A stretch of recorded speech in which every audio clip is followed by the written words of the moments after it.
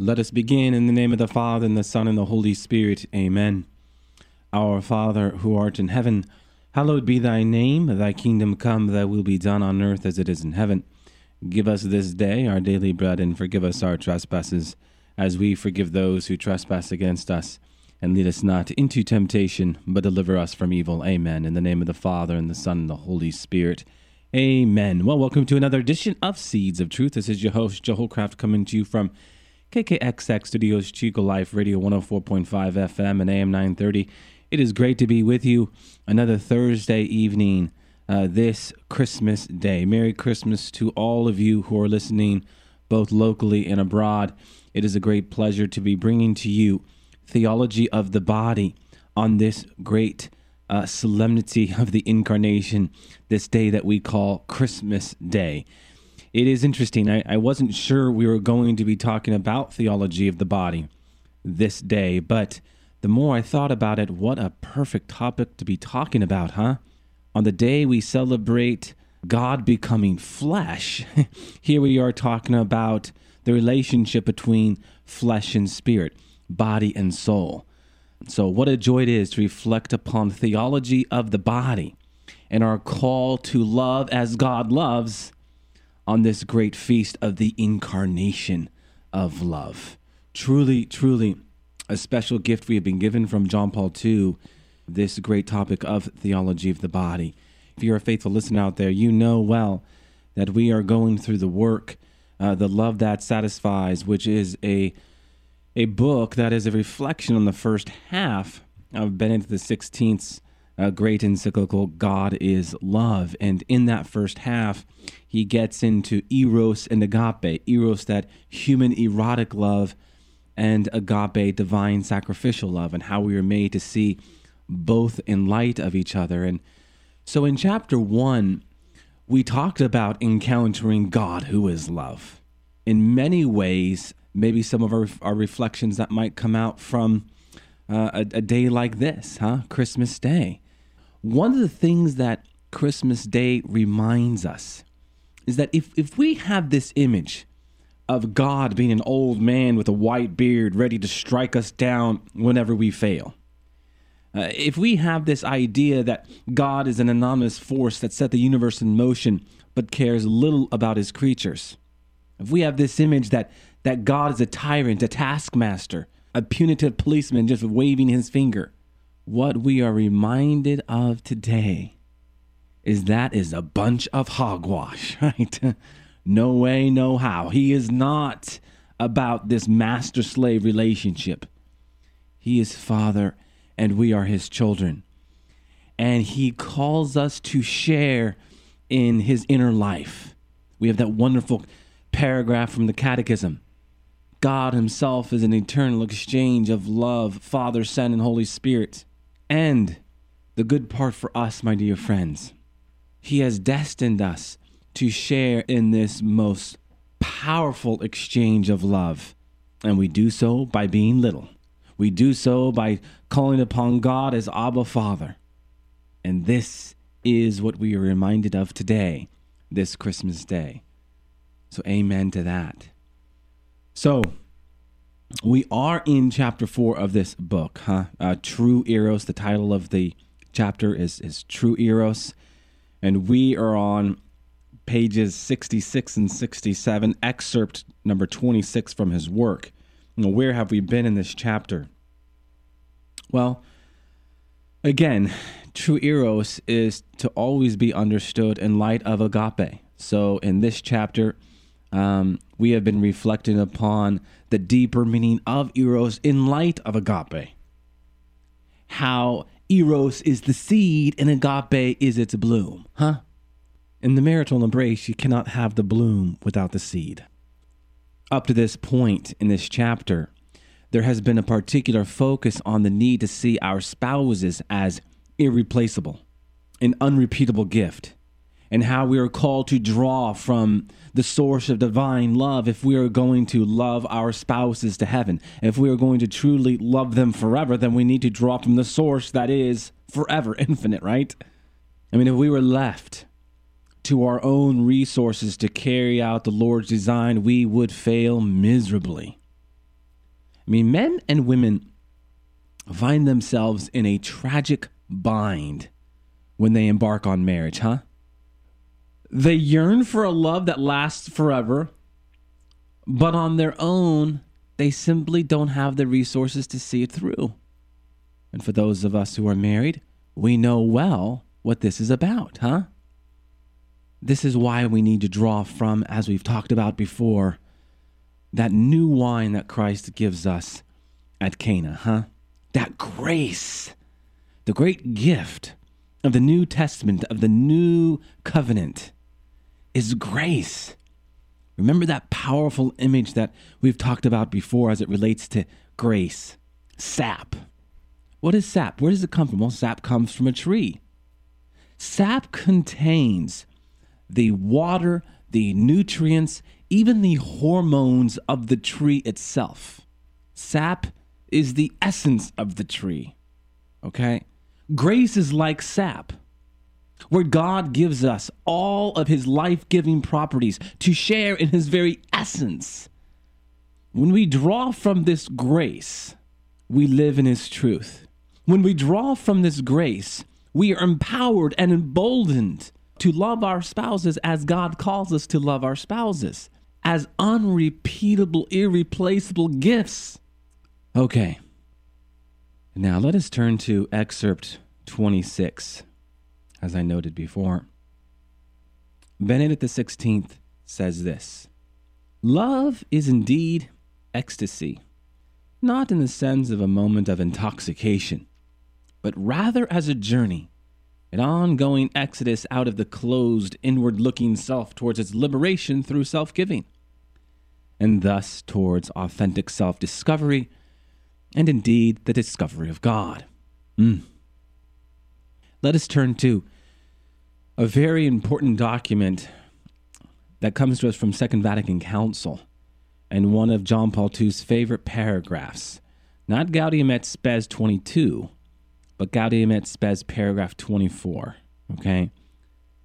We read this: "Man, who is the only creature on earth which God has willed for itself, cannot fully find himself except through a sincere gift of himself."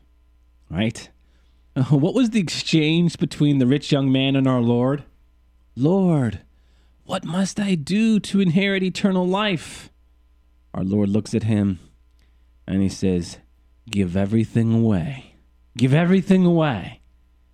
And he looks back at him, but Lord, what do you intend to mean? What do you intend to say? All that my Father has worked for, you just want me to give it away?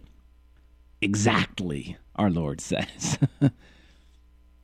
You can only discover yourself to the degree that you give yourself away. And of course, the rich young man goes away empty because he doesn't turn himself over. He doesn't give himself away to our Lord. Conversely, we have a figure like Matthew, a tax collector, who arises and follows our Lord. So the decision's before us. Are we going to embrace that? Okay, so man, who is the only creature on earth which God has willed for itself, cannot fully find himself except through a sincere gift of himself. I love that paragraph. This is another way of saying that love is man's origin, vocation, and destiny, huh? The human being was created from love and for love. Apart from love, the human being cannot find himself. He does not know who he is. He has no true identity apart from love. This is why St. Therese says, "My vocation is to love." We offered up the image in past programs. If birds are most happy when they are flying, and fish are most happy when they are swimming, the man is most happy when he is what? Loving. Okay, and what about God? What more can we say?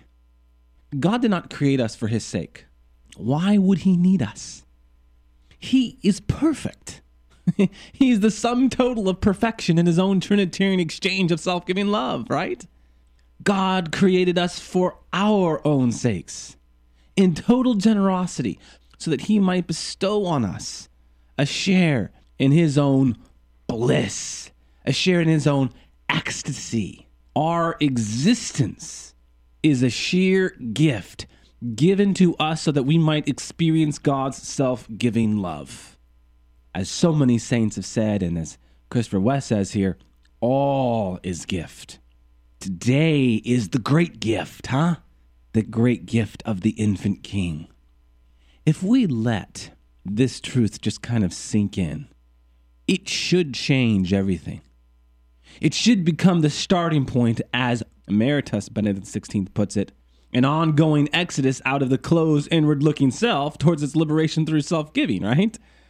God has no needs, huh? It is all gift. All gift. If it is true that we are created to serve God, the service we render God, believe it or not, is first to allow Him to serve us.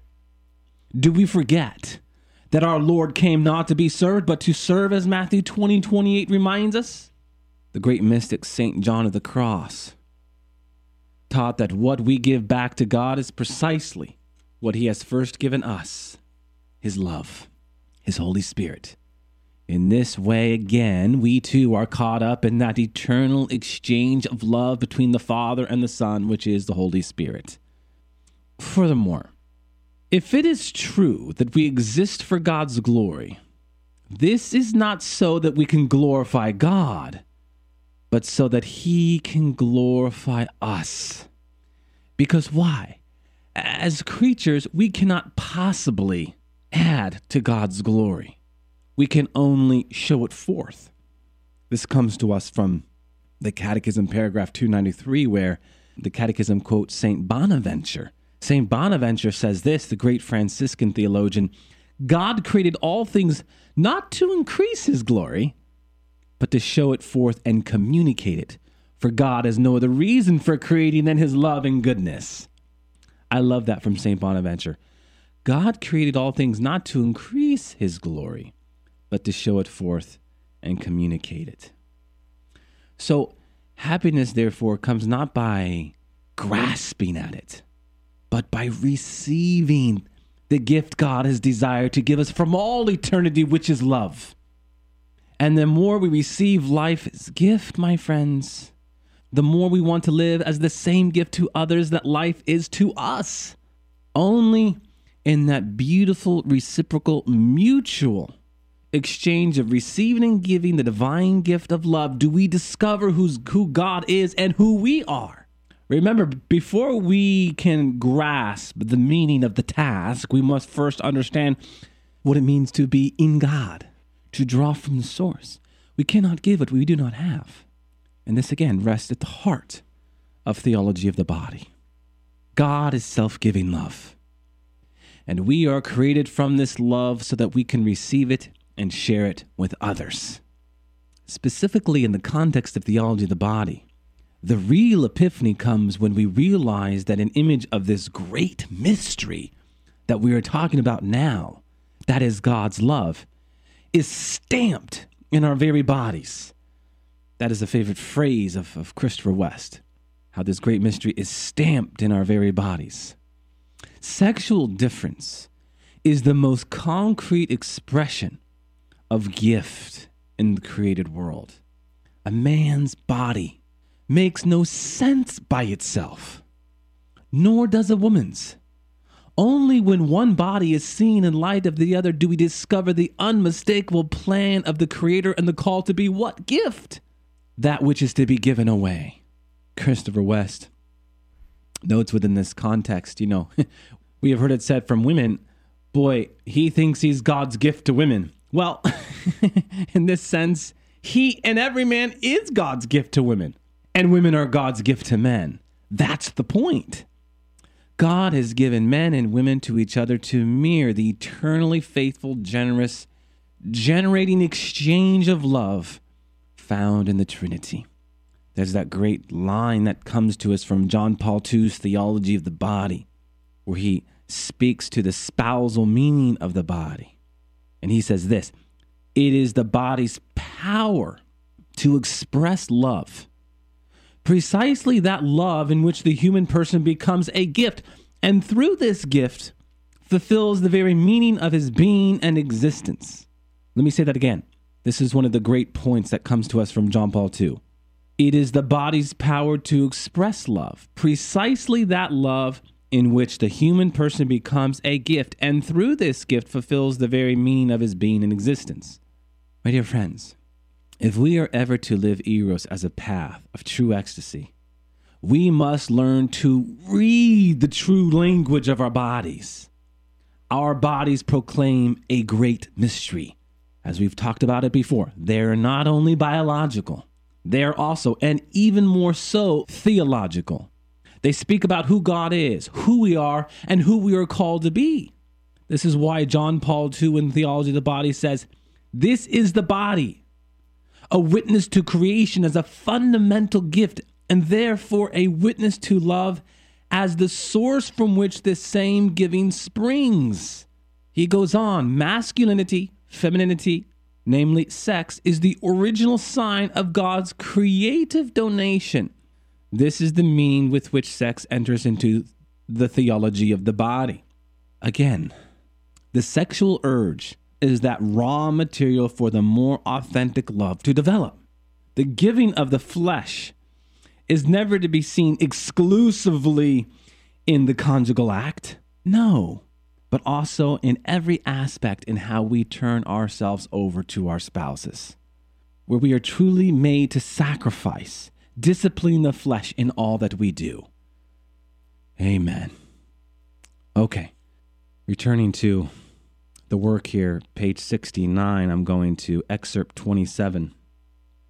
Benedict says this, whoever seeks to gain his life will lose it, but whoever loses his life will preserve it. Of course, there he's quoting our Lord.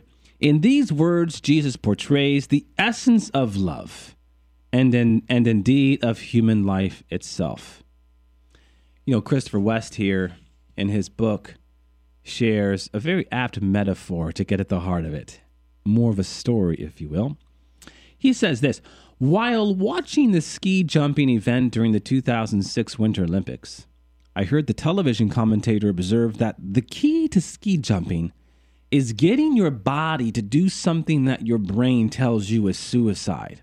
Right? So, right when every hardwired self-preservation instinct is screaming at you to pull back, you have to thrust yourself headlong into icy thin air.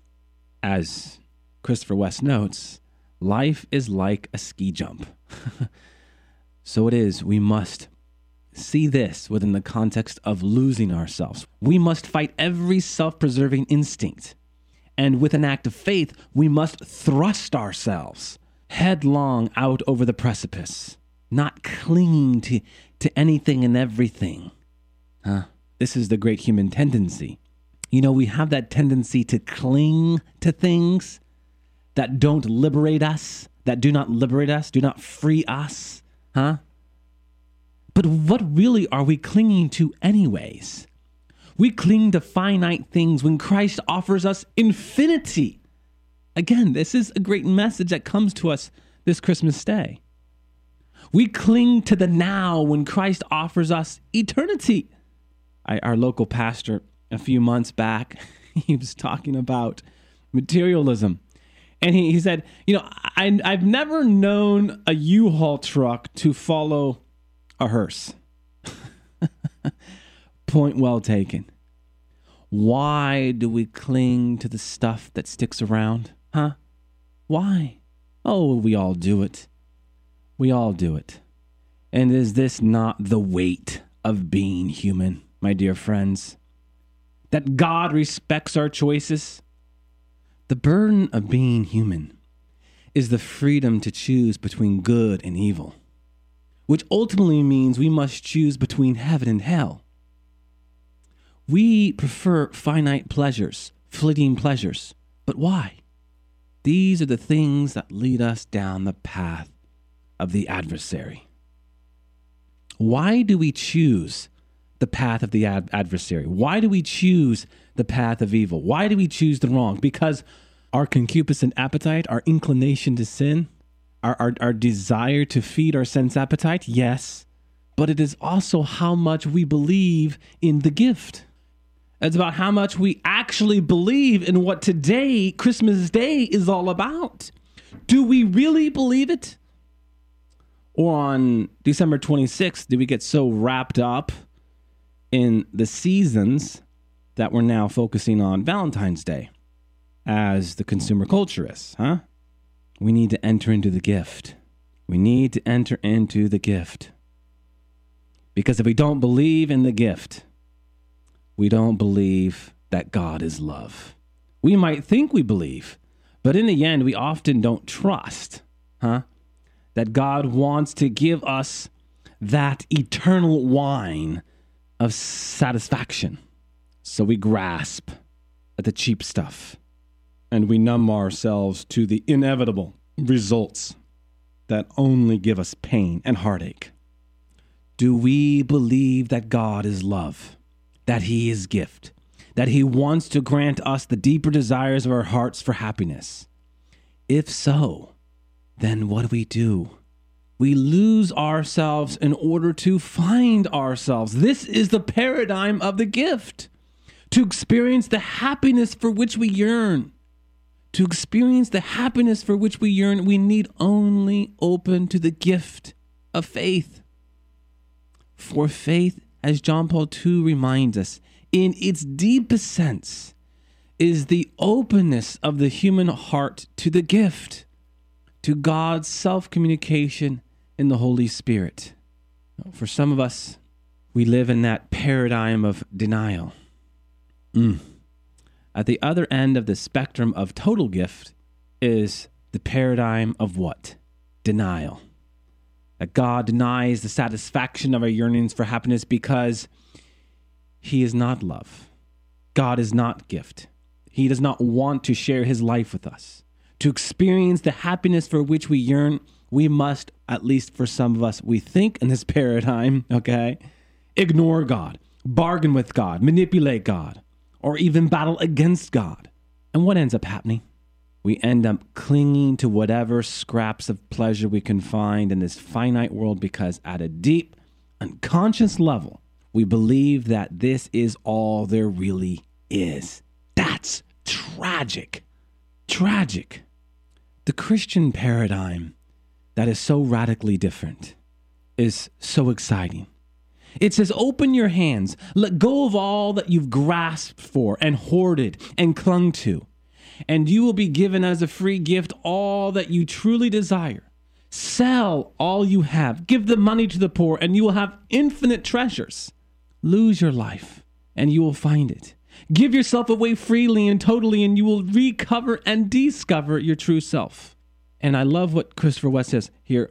Do precisely what your brain says is suicidal, and you will soar, vivified with new life beyond your wildest imaginings. We need to open ourselves up to the gift of infinity.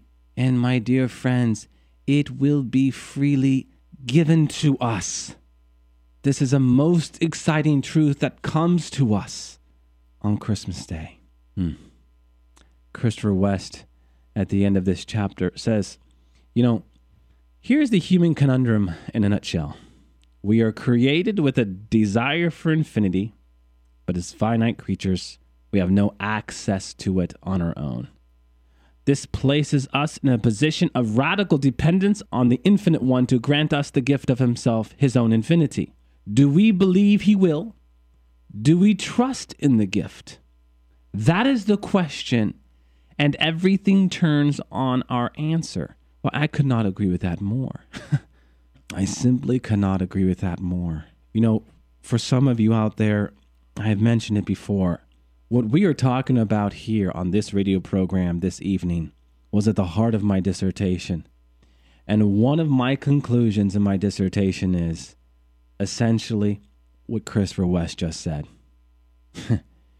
Do we trust in the gift of Jesus Christ and the life that he has in store for us? Do we? Trust is the most concrete act and virtue of faith because it is the place where decisions are made. And it bears repeating as we talk about the language of the gift. that God inscribed a sign of this good news right in our bodies by creating us male and female. This news of what it means to be a gift. Whether we seek to gain our lives or lose our lives will be determined to a large extent by the way in which we live our bodies, the way in which we live eros as something either self-giving or self-serving. That's the tension. And we are called to make choices in that tension. And out from those decisions, out from those choices, do we either create more tension or do we find ourselves liberated? So, my dear friends, do we believe in this gift? Have we received this gift of love? Do we live in this gift of love? Remember that we were created from love for love, and apart from love, our life has no meaning. To deny the gift of love is the beginning of all suffering, of all evil, and we can even say of every human tragedy. Today, Christmas Day, Christ enters this world of denial with the specific mission of refuting its basic paradigm by affirming with his bodily life, and certainly with its paschal mission, the great truth that God is love. Do we block it out? Is it so incredible and impossible to believe? Take the risk. Take the risk. Take the jump. Take the leap. The adventure that is on the other side of our yes to Jesus Christ is extraordinary. Absolutely extraordinary. And it won't leave you with the heartache that we are left with on so many occasions. There will be pain. There will be suffering. But it is one that actually leads to joy, not the kind of despair that we find on the other side of our human efforts, of our human grasping and clutching. Remember those words from John Paul II. Christ reveals the full meaning of man, just not in flesh, but flesh and spirit, just not in body, but body and soul. He shows us that we are more than just what we do, but ultimately who we are. And who we are children of God. And on this rests the greatest truth of our Christian faith, that we have been given the capacity to cry, Abba, Father. And so we do.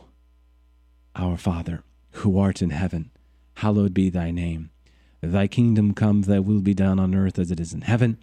Give us this day our daily bread, and forgive us our trespasses, as we forgive those who trespass against us. And lead us not into temptation, but deliver us from evil. Amen, and God bless you.